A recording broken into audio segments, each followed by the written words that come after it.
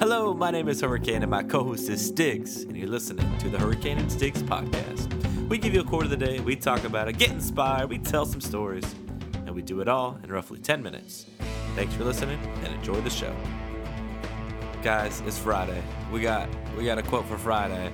And this one is kind of interesting because a lot of times we try to hit you on a Friday with something like real positive to get you rocking and rolling. But this quote is really more about Vice. I don't know. Is it about Vice? I don't know. Anyway. It's how you take it, I guess. It's how you take it. Hey, that's true. I mean, we twist these quotes all sorts of backwards and around. This quote comes from the one and only Al Capone, who said, "I am like any other man. All I do is supply a demand." Now, I don't know if that's in a rap song or not, but it needs to be because it has a little rhyming action there. I, like any man, any other man, all I do is supply a demand. Al Capone.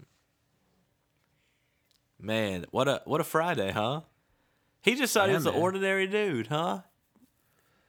He's just like any other guy. Any other guy, being part of a massive crime family,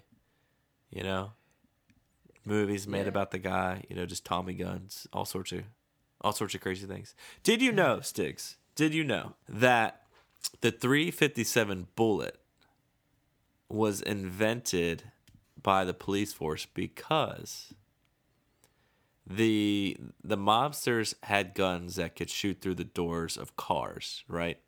Mm-hmm. So their Tommy guns and whatever guns they were using could shoot through the doors of the police cars. It could kill the police officers and wound them. However, the police officers did not at the time have bullets that could go through the car doors of the mobsters, right?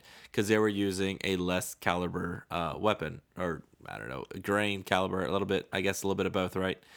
And so the .357 bullet was invented to pierce the doors of cars that mobsters were driving so they could actually hit the mobsters driving and so the mobsters didn't have a clean getaway. There's a fun fact for you.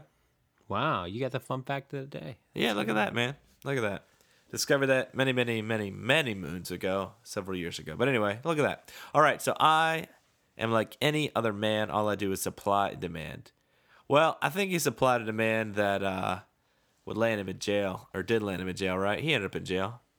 Yeah, but he didn't end up in jail for anything that he was supplying and demanding. That's true. He ended up in jail for tax evasion. Yeah, which is typically how they get you, right? Typically how they get you.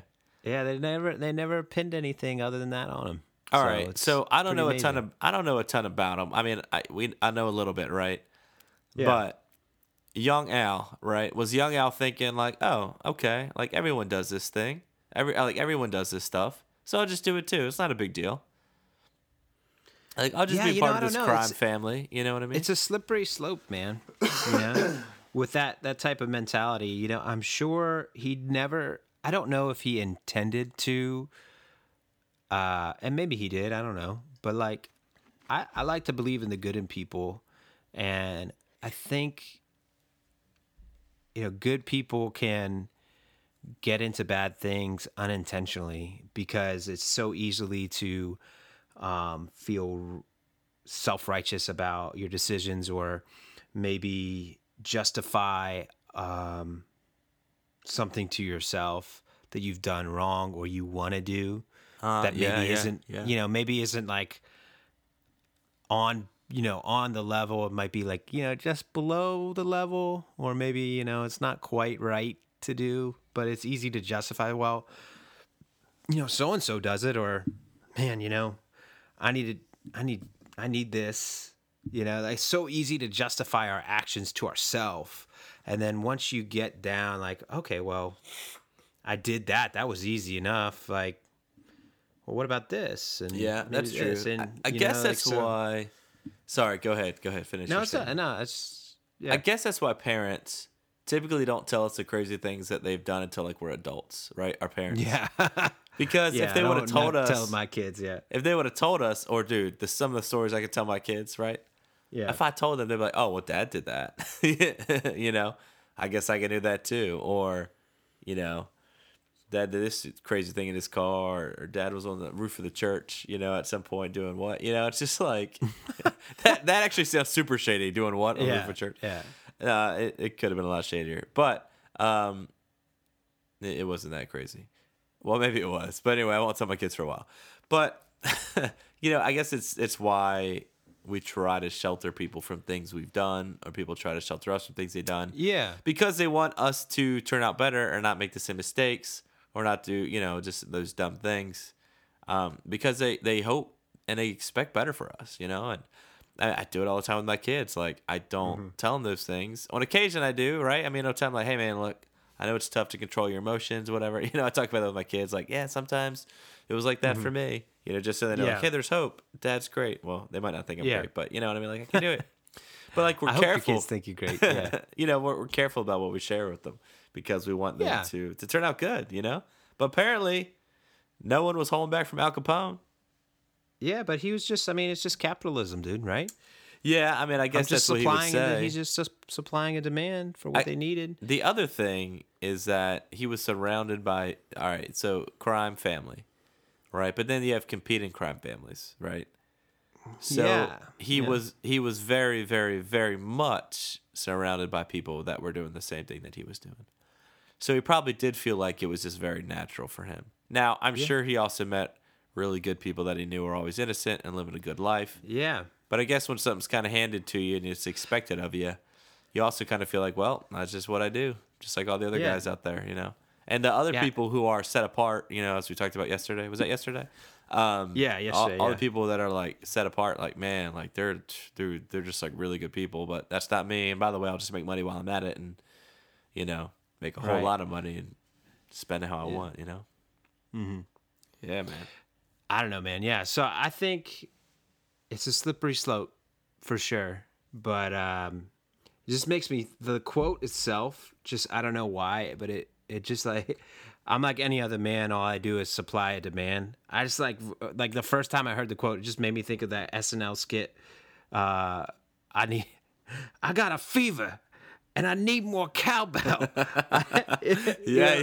Just supplying that demand for more cowbell. I don't know. This is, I like that. Just like the first thing that initially pops in my head because I'm ridiculous. But Al Capone makes you think of more cowbell. I love it. Yeah, it's just imagining like Al Capone, like as Will Ferrell, just banging on the cowbell. I don't know. Yeah. So. Well, I think look, you also got to tell yourself. You got to justify everything to yourself. And I think you brought that up earlier, right? So you got to justify why you're doing what you're doing. Hey, man, supply and demand, it's out there. Yeah. If someone else isn't going to do it, then I'm going to do it. And if a competing crime family's, going to try and get my way, obviously we're going to stop them because, like, you don't step on our territory. So, yeah. I bet it was just also just kind of ingrained in them, Hey, that's what you got to do. What you got to do, man. Whew. All right, man. Do you have another fun fact for us, or would you rather on this Good Friday? Well, I do. So on, the theme Capone. So I actually have a fun fact about Al Capone. Oh, nice. He during the Great Depression in Chicago, he actually opened up a soup kitchen. What? Yeah, that served holiday meals to. Over thousands of Chicagoans. Is that how you say it? Chicagoans? I don't know. That's a good question. Yeah. So in 1930, on Thanksgiving in 1930, there had been a heist of a bunch of turkeys. That's great, man. That year, and Capone, he was going to be serving a traditional turkey meal to the people of Chicago, but fearing that he might be a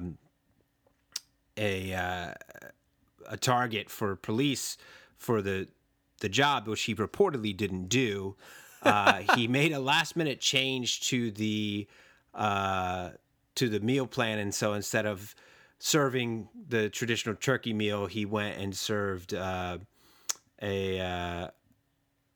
menu change and served cranberry sauce and beef stew instead of turkey, which he claims he didn't steal turkeys. awesome. But it was like 1,000 turkeys that got stolen. Funny. That's hilarious. Well, and we also know that's why every Thanksgiving I eat cranberry sauce and beef stew in honor of Al Capone. In honor of Capone.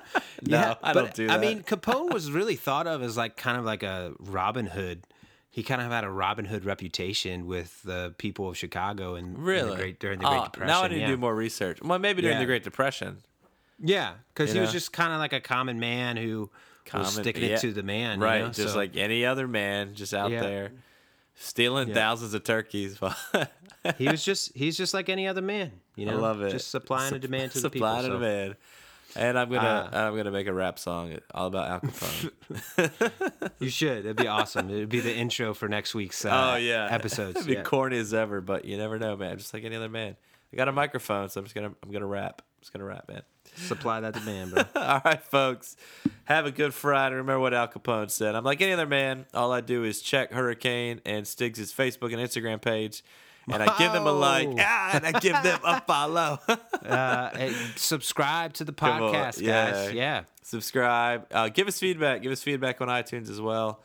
iTunes, the podcast app. That goes a long way. So Spotify. Please, yeah, man. Give us feedback. Give us feedback. Give us feedback. Al Capone, I'm like any other man. All I do is supply and demand. And remember, while all we do is think of the bad things he did, remember, he one time served beef stew and some cranberry sauce. So good for him. No, it's actually a really honorable thing that he did, giving folks a Thanksgiving meal. So have a happy Friday, guys. Thanks for listening. This is Hurricane. This is Stiggs. Catch you on the flop pitch. Yeah, he's so small. He shot it. The gun kicked so far back, it made him like, he was just like, whoa! And then I can picture put the gun down. Like the gun almost went over his head after he shot it, right? Yeah. He put the gun down. He like leaned on the table and like held his chest, was breathing deeply, and all the employees were just cracking up. I can't. So funny. And then I did a little research. I was like researching so the 357 is not bigger than the 40, obviously, because it's only 35, but it's a lot longer and it has more.